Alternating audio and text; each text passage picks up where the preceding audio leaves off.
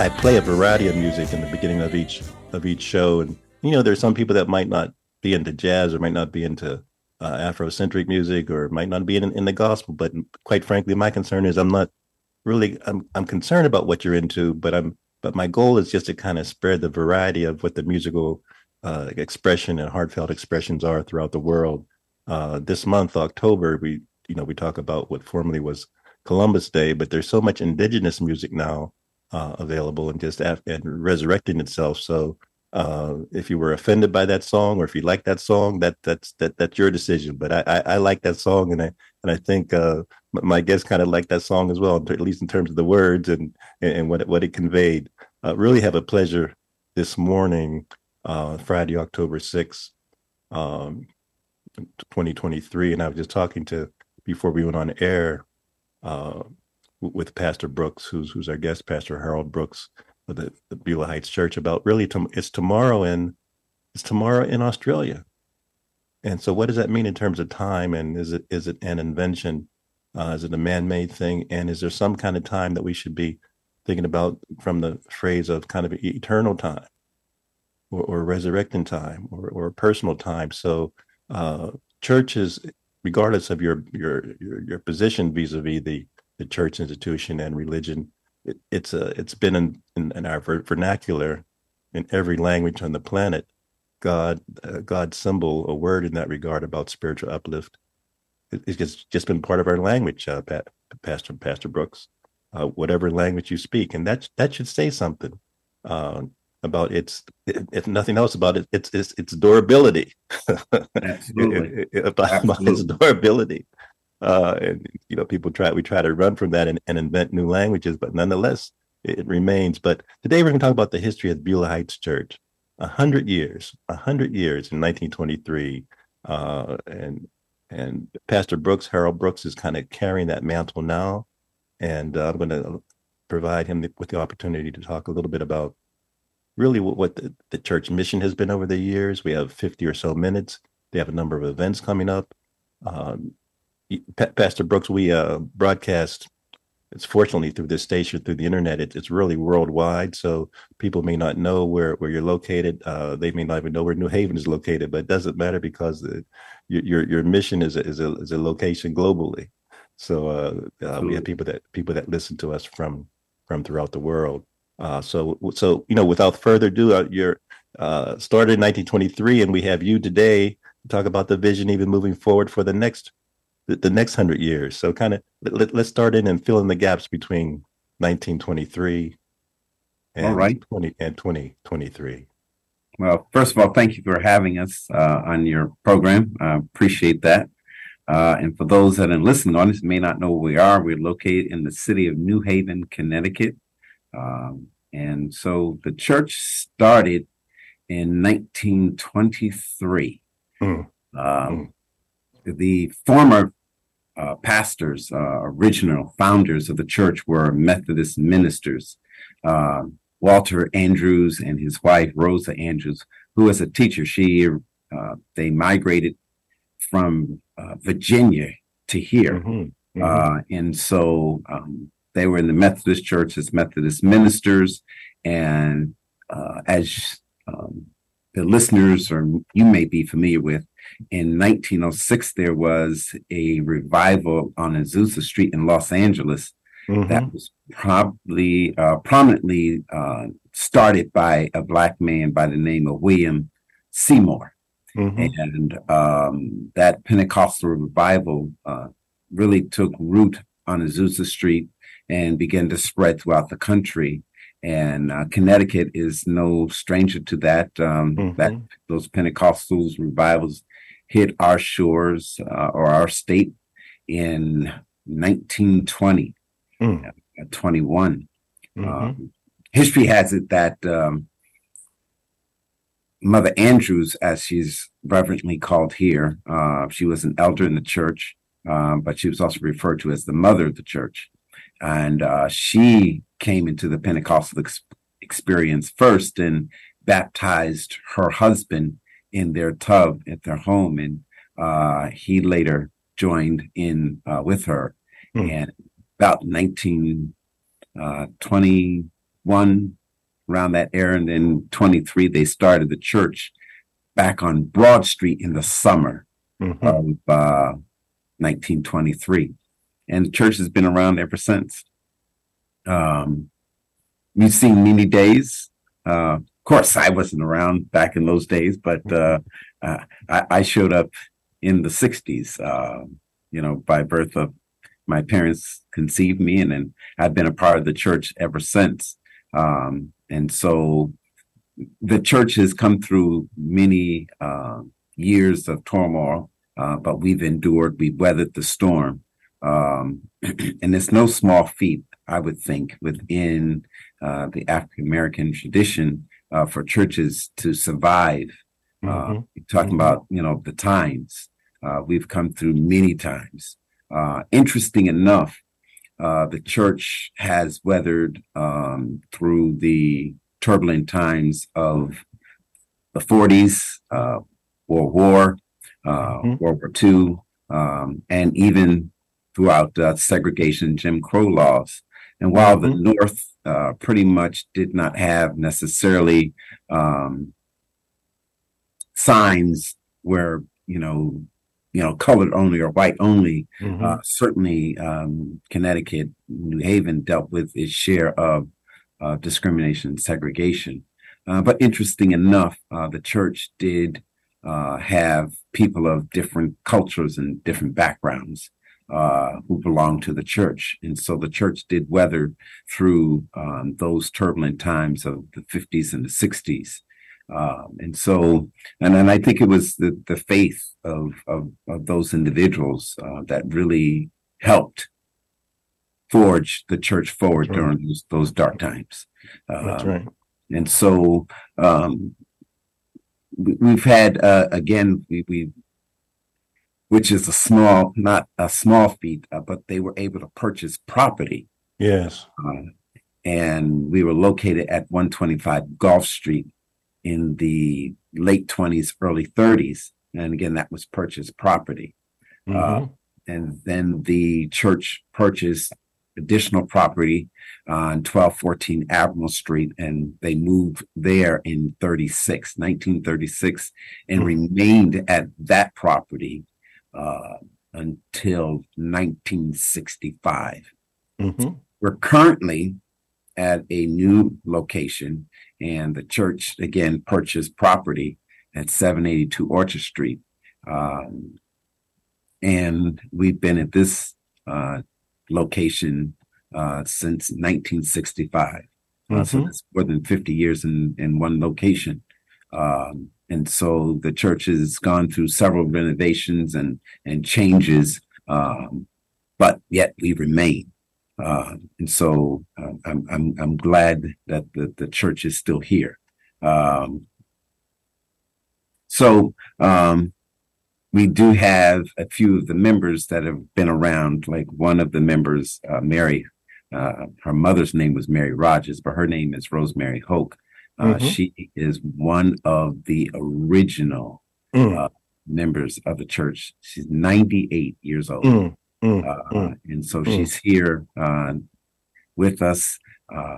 And her mother was one of the first women preachers in our church. Again, back in the 20s, women didn't have a prominent role per se in the church. But Mother Andrews, as being a minister herself, was the first. And then Mary Rogers, her mother, became one of the licensed evangelists in the church and really moved the women in the church. Especially in a time when women didn't have the right to speak up and speak for themselves. But yet, these two women were pioneers in that regard, where they carried the message of Christianity to the larger community. And so it's been a very interesting journey. So today the church, as you know, is comprised mostly of women. There are men in the church, but women seem to hold the church together. Just that communal support of women. And so I think it's important to celebrate women and to push women.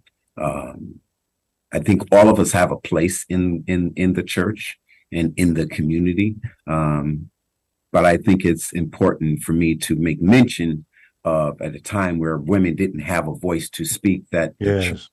especially within the Pentecostal church, pushed and celebrated women. Um, so And your father, was it like 1987 or so that he ascended? yes, so the first pastor succumbed in 35, and there was a gentleman, and I just want to give you a little back Sure. No, history before excellent. my father came in. All right. Um, Excellent. in 1936, Lambert Talbert, who was the second pastor, um, who took over the church.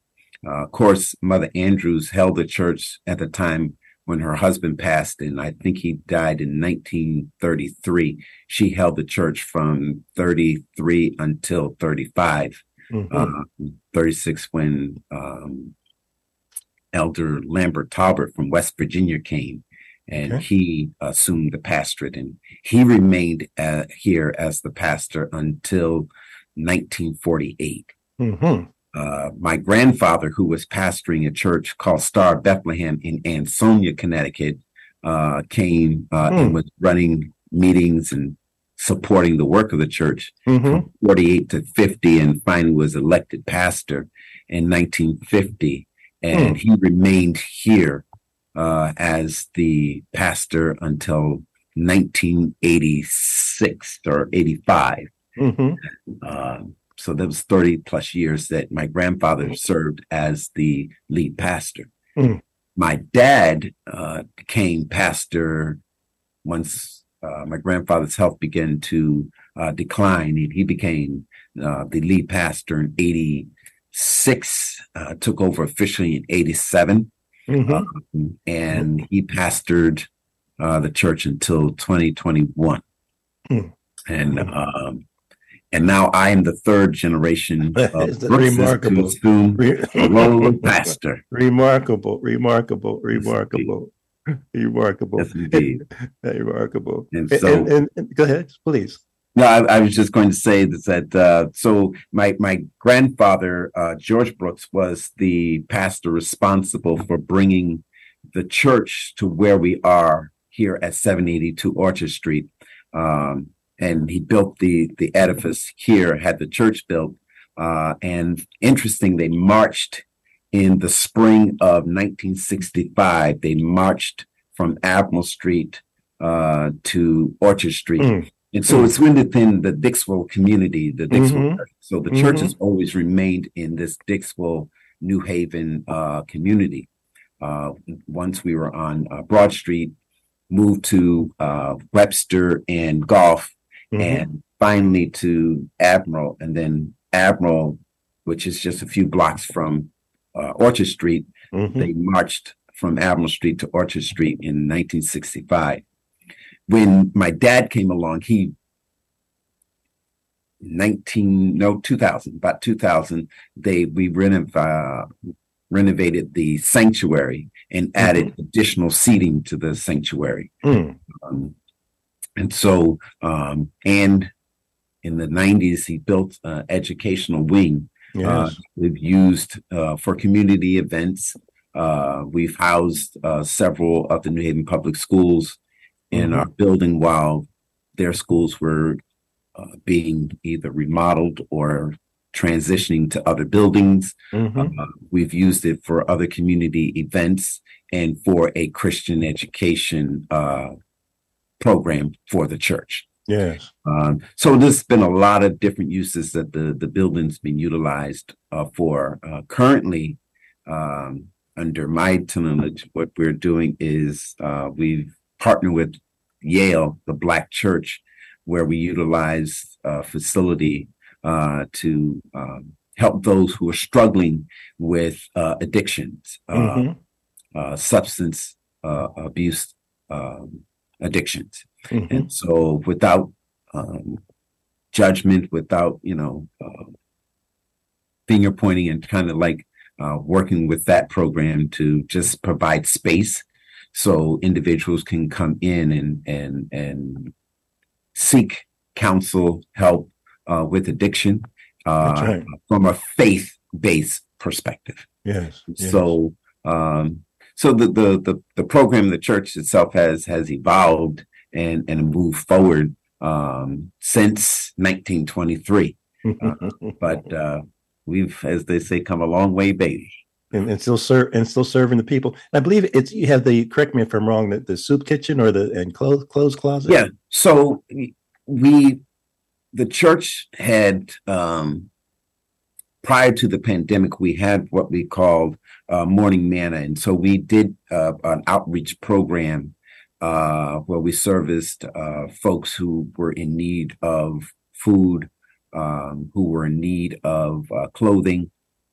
And also, we did prison reentry type programs for folks, and so that was very successful. And we had a few folks who were transitioning and went through that program and who are part of the church now. Others have rebirthed their lives, as we were talking earlier, and went through a change and have gone to other churches and or just made their lives better than what they were because of the program. And so the program is, in our view, was very successful. But when the pandemic happened, we had to shut that down. And so since the pandemic, we have gone back to slowly trying to rebirth that entire process and that entire ministry, where we have right now what we call a Helping Hands ministry. And so that Helping Hands ministry is really dealing with a lot of food insecurities within the New Haven, or I would even say the greater New Haven area. And so we actually have a pantry that we operate on the second and the fourth Tuesday of the month. And so we've actually, this is far reaching. We've been servicing people from the Russian speaking community, Spanish speaking, African American, European, white or Caucasian. And so a number of different folks are coming in because it doesn't matter who you are, what spectrum, or even what economic stratosphere you find yourself in. People are struggling just to make ends meet and just to put food on the table. And so this has been a very worthwhile program that we're been blessed to share with our community. And so we serve this from anywhere from 130 to 150 families, second and the fourth Tuesday of the month. So it's really speaks volumes to what people are going through. In addition to that, we also started a program where we tried to help folks with utility and concerns. So, for example, if anyone has problems paying their utility bills and where the lights are going to be shut off or gas is going to be shut off, and especially during the winter months where you're going to need heating and things of that nature, we try to assist paying or assist with catching them up on their utility bills, so that they would have to call the church with that program at 203-745-3485, I believe the number is. And so, or they can call the church office and we will get them the exact number, which is 203-787-3393. Just want to throw that out before I forget. Absolutely. Thank you. And so they can call the church and get applications to see about getting that assistance.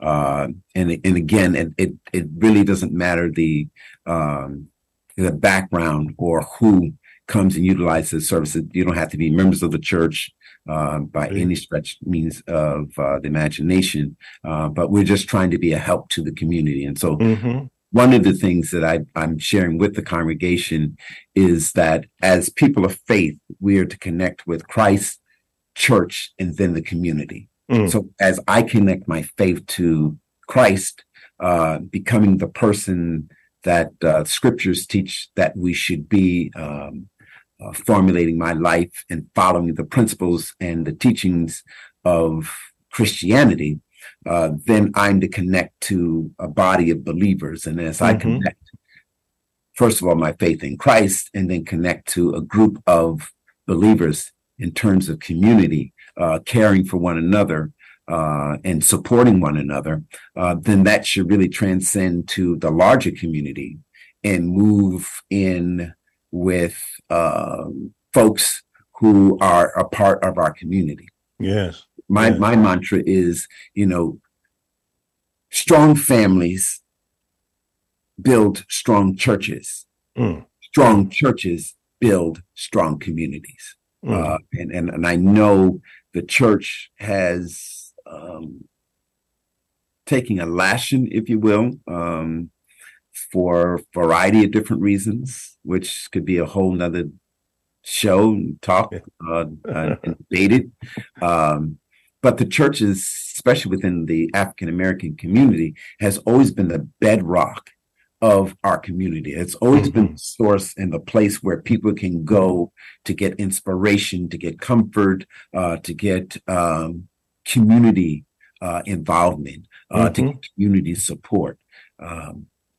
So I think it's important for people of all ethnic backgrounds and races to understand that the purpose of church is yes, it's a place of gathering, it's a place of worship, it's a place to come and commune as a community to serve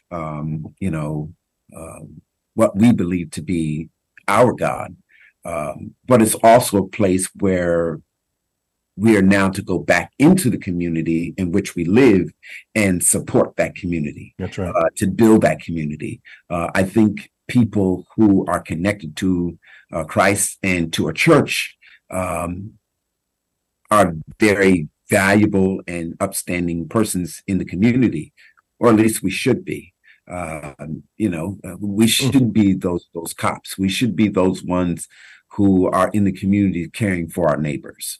We should be the one looking out for, the kids in the neighborhood. Back in the day, and I'm sure you can appreciate this, I grew up where we were in the neighborhood, and if you were acting up, your parents didn't have to be home, but they knew who you were, and they said, I'm going to tell your mother, and you can rest assured when you were sitting at the house at 4 or 5 o'clock and the phone rang, it was Miss Johnson or Miss so-and-so on the phone saying, I saw your son and your son was doing X, Y, and Z. And you can get corrected by the neighbor. You can get corrected by, someone across town. And then once your parents found out, you got corrected again.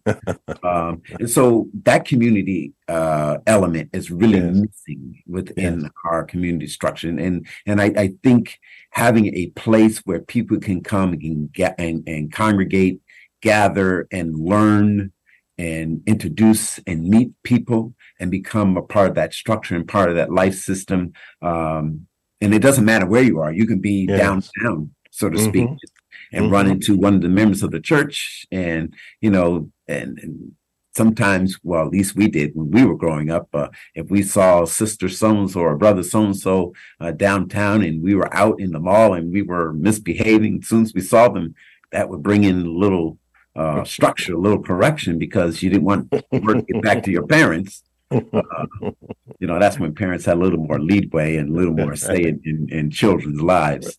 But certainly that element of community needs to be brought back. And so I think strong families build strong churches, and strong churches build strong communities.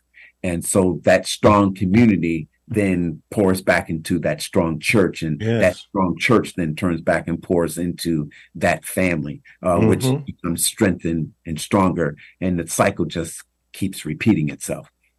We have the pleasure of chatting with Pastor Harold Brooks, and he's assumed the role of senior pastor at Beulah Heights First Pentecostal Church in 2022. And Pastor, when you're talking about just the the man, not just talking the social gospel, but walking it and building it. And share a little bit about the Beulah land development as well, because that's such a, wherever anyone is listening to this show, they may not ever visit New Haven, but you have occupied in a very such a positive, energetic way in terms of a structure, but you've also spread the wealth, and you spread the love, and you've showed love by your actions in the manifestation of the Beulah Land Development Corporation. I mean, this is incredible.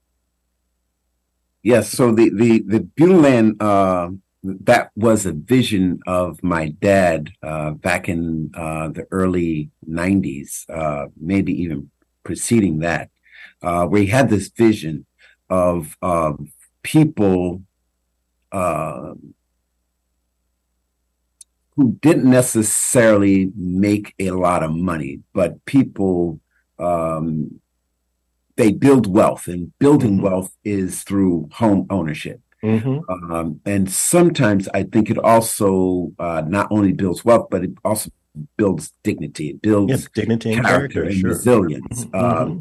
And so I think people need to feel valued and sense that they do belong. And so I think having a community or a place that you can call your own brings about that sense of community, brings about that sense of development, of character.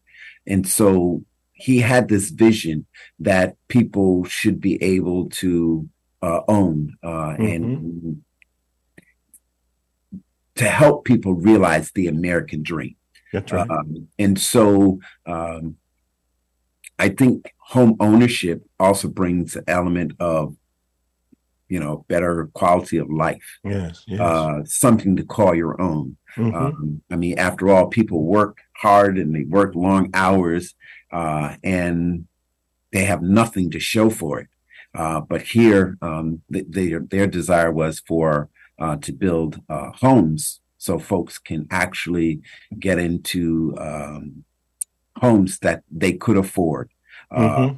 and Mm-hmm. so, yeah, I can recall back in the 80s and 90s, we used to come to the area in New Haven, Orchard Street, and it was gang ridden, drug infested, and bullets used to Mm-hmm. fly. Sometimes during the day.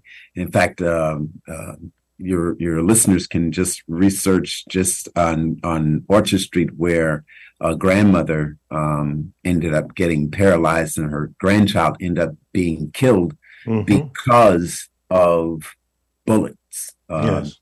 flying through the window, killed the child and paralyzed the grandmother who was just watching her grandchild.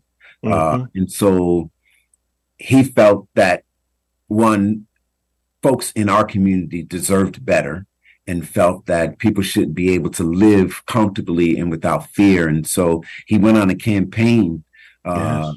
trying to revitalize the area in this community.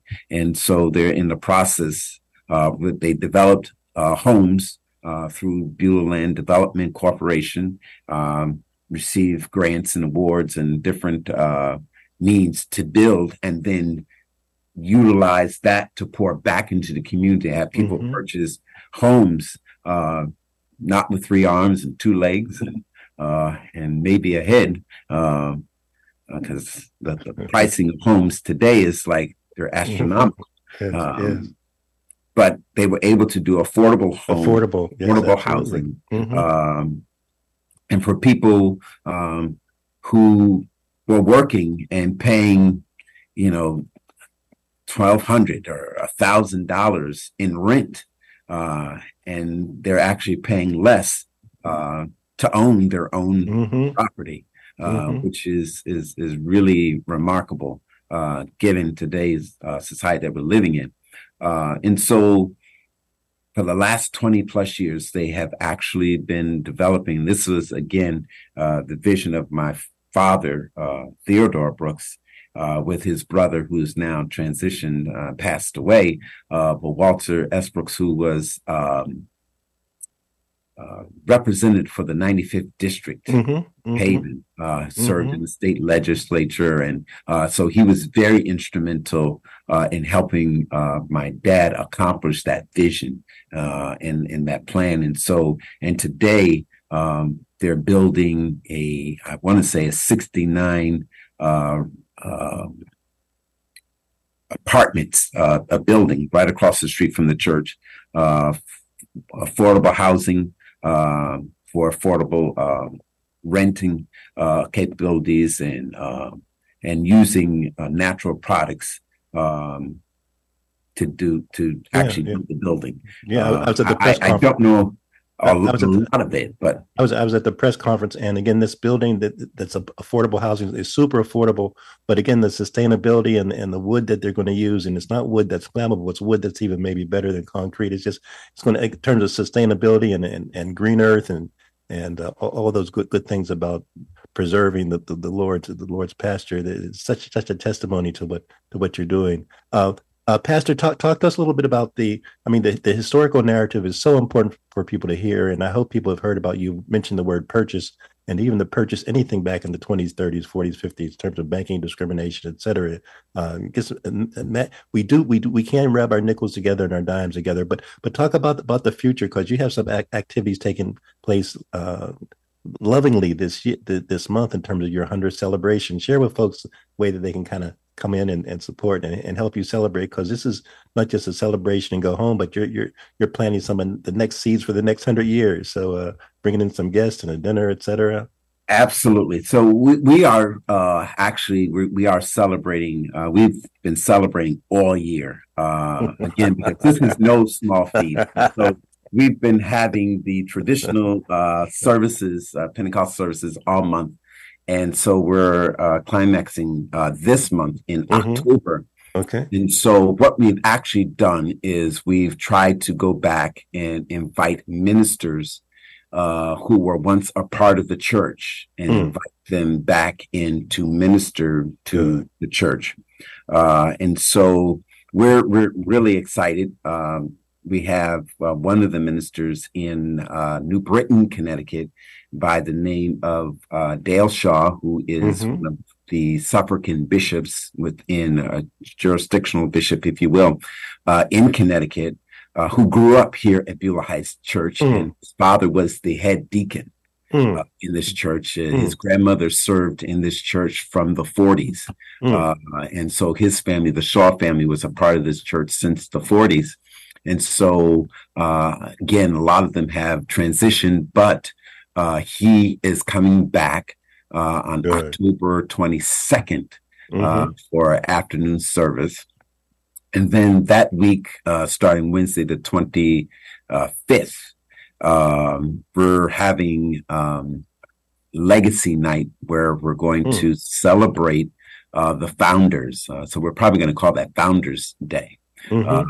And so Elder Walter Andrews and his wife, Rose B. Andrews, started Beulah Heights. And so they do have a living grandson. He's the only Oh. one left. Oh man. He's in his 80s, and we got Mm-hmm. a chance to meet with him and interview him. Harold Weeks, he's a deacon at church in New Haven, Uh-huh.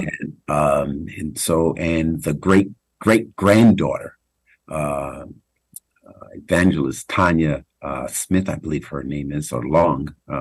Yes. Tanya Tanya. Smith Long. Mm-hmm. Mm-hmm. Yes. She's So it's hyphenated. Mm-hmm. yes. So she Mm-hmm. is the great granddaughter of Walter and Rosa B. Andrews, and Oh, so that's such a we're going joy. to be celebrating the Andrews that night, Mm-hmm. on Wednesday, and so also the very next night, Thursday, the 26th,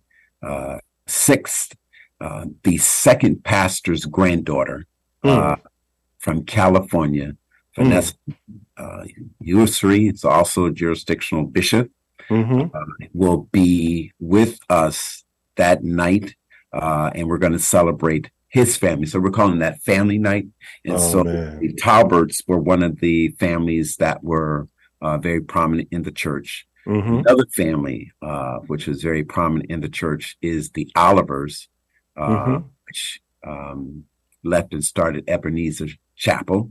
Uh, Mm-hmm.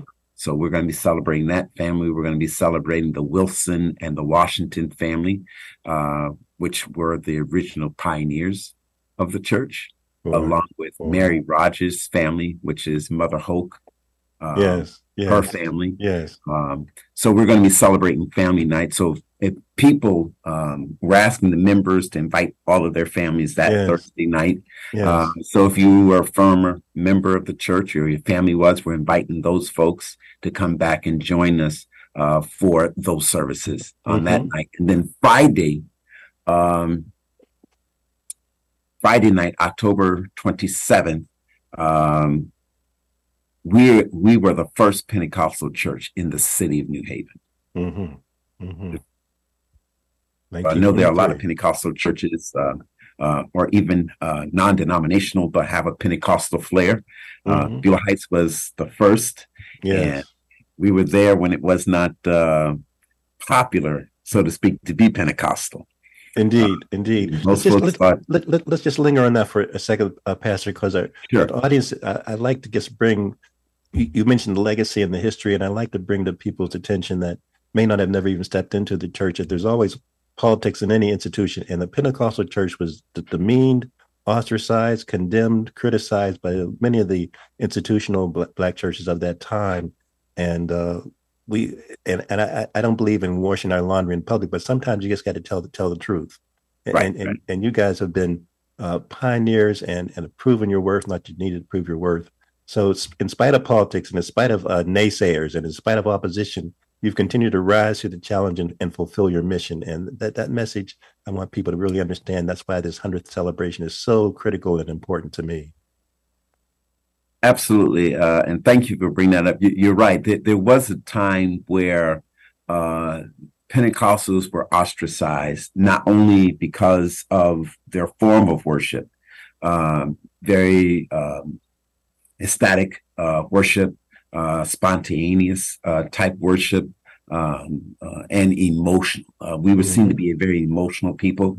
We were seen to be people who were crazed, and some have even Mm-hmm. said that this is demonic worship. Mm-hmm. Um, or influenced by satanic worship. So the Pentecostal church has really weathered some storms. People um, in the Pentecostal church is like, it's like it was restrictive. We Yes. didn't do a lot of dancing and we didn't do a lot of socializing outside of the church, Mm-hmm. because a lot of what the church taught, and to some degree still do teach, that there should be a separation between worldliness or secularism and move more inclined towards spiritual and live your life from the dictates of scripture. And so that in itself was something that was taboo. And just from my own personal story, I remember we were young children, and we were visiting family in North Carolina. And a lot of my older cousins and even some of the cousins that were our age bracket were going to what they would call the juke joint down Mm-hmm. south, and Yeah. where they played music. They had Yeah. pool tables, and they had on the other side where they could purchase alcohol, Indeed. and then another side where they could play uh, the arcade games. Mm-hmm. Uh, and so my mother was very, very suspicious because it was the juke joint. She's like, I don't know. And she said, well, let me call back to Connecticut and talk to your father. And so she asked my dad if we could go. And he's like, what is it? What's there? He said, no, I don't think they should go. And so all of my cousins went. And at that time, only my mother and one other sister was in the Pentecostal church, and that sister didn't have any children.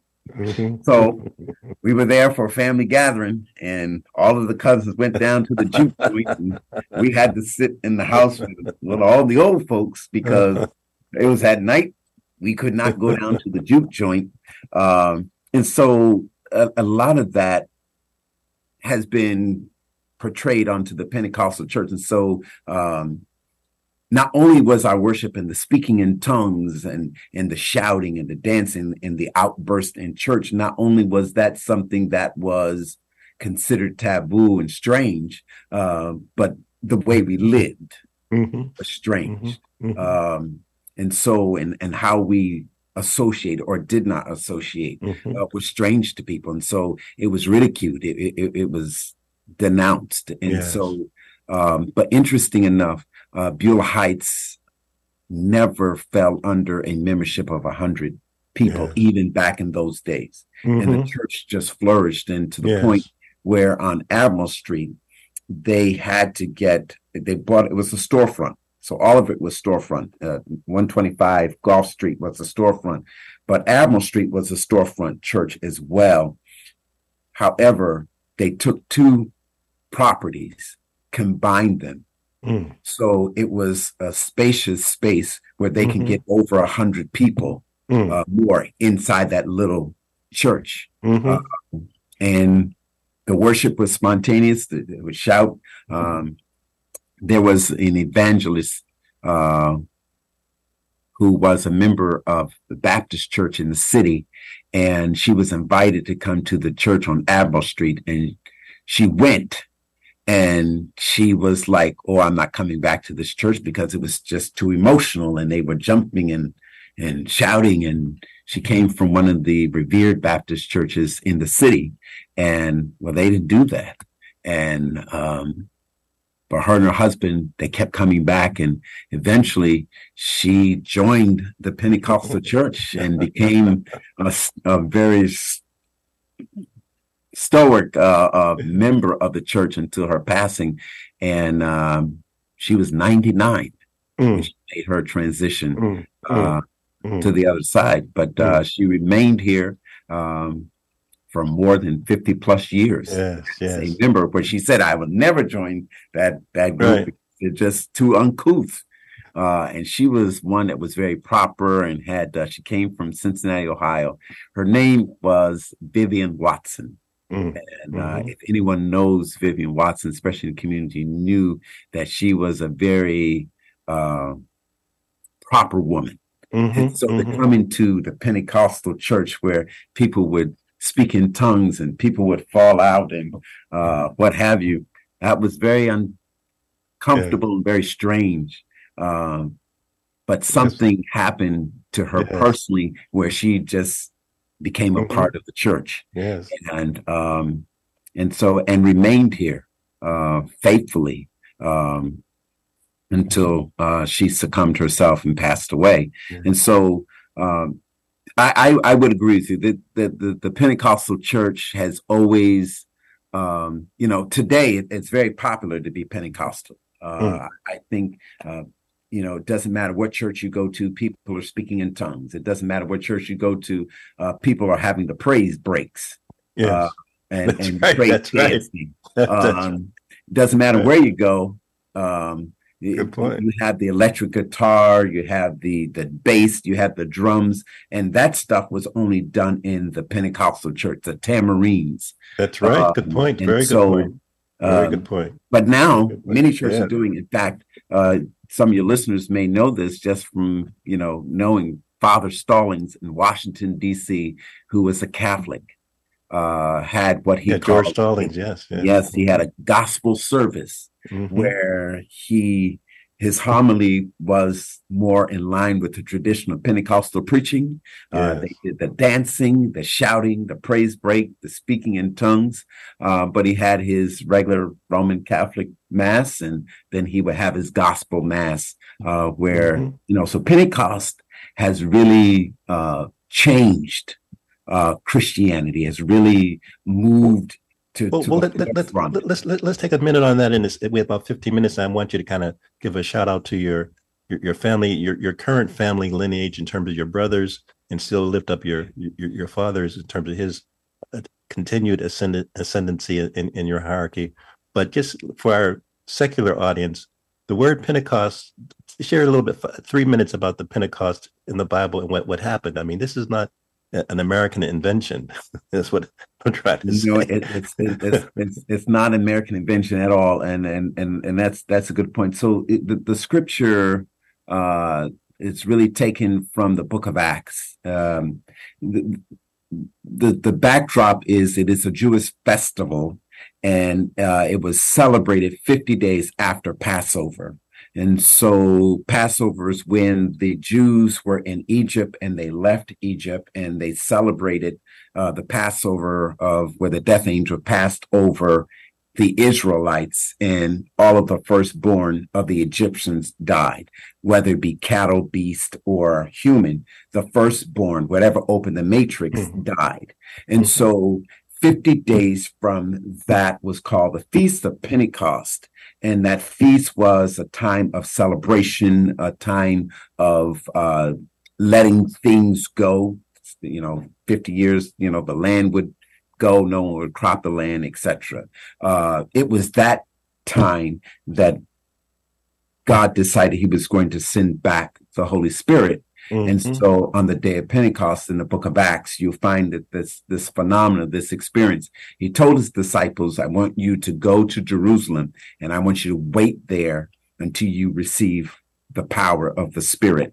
And so on the day of Pentecost, when that day fully come, there came a sound from heaven, and it was as of a rushing mighty wind, and it filled the house where people were sitting, and it appeared to them cloven tongues like fire. It wasn't fire, but it was like fire, and it sat upon them, and then they were filled with the Spirit and began to speak with tongues. Interesting enough, in that same passage, the individuals thought those people were drunk. And so if you think about it, I'm sure all of us seen people who are drunk, they stumble, they stagger. And so they were drunk. But Peter says, not like you think. And so even today in the Pentecostal church, sometimes that ecstatic worship, speaking in tongues and ecstatic emotionalism, people think, okay, this is crazy. People are drunk. But that same experience happened the day of Pentecost over 2,000 years ago. And interesting enough, it's not a black thing either. That's right. It's all over the world, and Taiwan, China, Russia. It's in Europe, Wales, England, all over. And one of the things, you talked about my dad ascending higher. So my dad, was elected to serve as the presiding prelate of the oldest apostolic Pentecostal group in the world. And that is called the Pentecostal Assemblies of the World. And so we have assemblies all over the world. And he was elected in 2018. And so I assumed the role, my brother and I, Daryl, we assumed the role as co-pastors in 2018. And so my brother Daryl moved to Waterbury and started a ministry called The Gathering Place in Waterbury, Connecticut. And so, which left me here to assume leadership role in 2021. But my dad has assumed the role of presiding prelate and elected to that post again for another 4 years. And so the rich history of Pentecostalism and our branch of what we call apostolic, the oneness Pentecostal, is far-reaching all over the world. In fact, I'm getting involved in a district that's just newly formed, the 79th district of the Pentecostals of the world, which is in Costa Rica. So my father was instrumental in forming a district in Brazil, which has grown, and they're probably going to be breaking that up into 3 districts or so in the country of Brazil. And so this phenomenon of Pentecost is really far-reaching and all over the world. Absolutely. And I'm proud because, again, my dad, who served as a bishop in the Pentecostal church, but his father served as a bishop in the Pentecostal church. Yes. And they both served on that board of the Pentecostals of the world. And it's still far reaching. My brothers and I both are involved in the ministry. Two of us are pastoring. Well, you referenced Darrow, and let's not lead Ted. Yes, I was going to say my Ted brother kind of Ted. he's come along a little later in life, but Yeah, I met him before he started manifesting his lineage, and even the secular job that he was involved with then and is involved with now is keeping people, giving people hope and sustainability and something substantial for their life as well as future generations. So whether absolutely. he might have been kind of a little late, kind of uh, clearly identifying his lineage, but he's been in some sort of ministry from the jump as well. Absolutely, absolutely, and that's a good point because sometimes I think people look at ministry as terms of the pulpit ministry, but there's a variety of different Yeah, ministries. yeah. The ministry of as you were talking about my brother Ted, the ministry of financial help. Of Mm-hmm. getting people out of poverty. Yes. In particular, since I'm African American, I'm concerned about our group building wealth. Uh, Mm-hmm. and I know there are a lot of different things that are against us and that prevent us from obtaining wealth. But there's so many avenues and so many barriers that we have broken, and so many areas that we're involved in now that we really can aspire to be much more than what our parents or our foreparents were. Yes. And we can certainly say the sky truly is the limit. And And so Pastor, we have about 3 more minutes, and just share a little bit again about if people want to participate in this monthly celebration, these particular So if, events. if anyone would like to, we will be having a centennial banquet on Saturday the 28th from 12 till 3 at Cascades. The tickets are only $60, so I would encourage you to call the church, get your name, your family involved in that, and we will also have a concert that Sunday. Mm-hmm. I would just put this plug in. Please. If anyone sang in the choir, doesn't Mm-hmm. matter what choir you sang in, and you would like to, the King's Kids, the Harvest Time, the Echoes of Faith, the senior choir, sanctuary choir, or the junior church choir.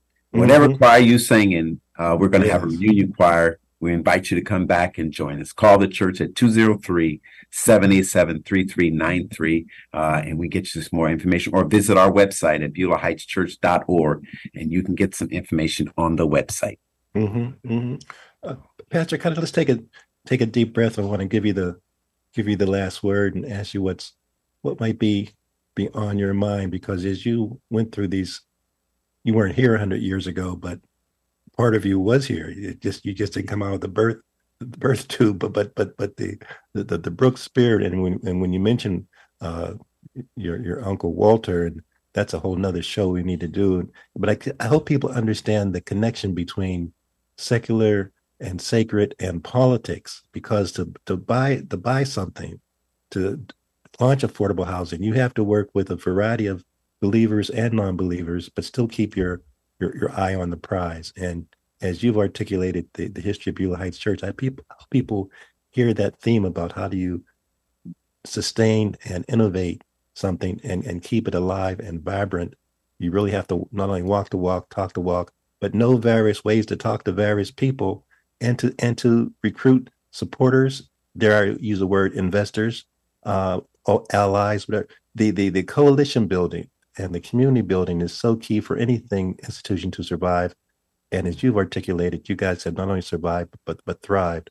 So I want to give you the last 30 seconds or last minute on any last words or comments you'd like to share. I would just like to say this, that again, the strong element of the community, because the church is only as strong as the families that are part of that Mm-hmm. church, and the community can only benefit based off of the individuals in that church going out and impacting their community. Yes. And so whatever sphere you're in, and that's really how the church has survived, is it survived because there were members who were carpenters. There were members who were plumbers. There were members who were electricians. There were members who were bankers, who were accountants.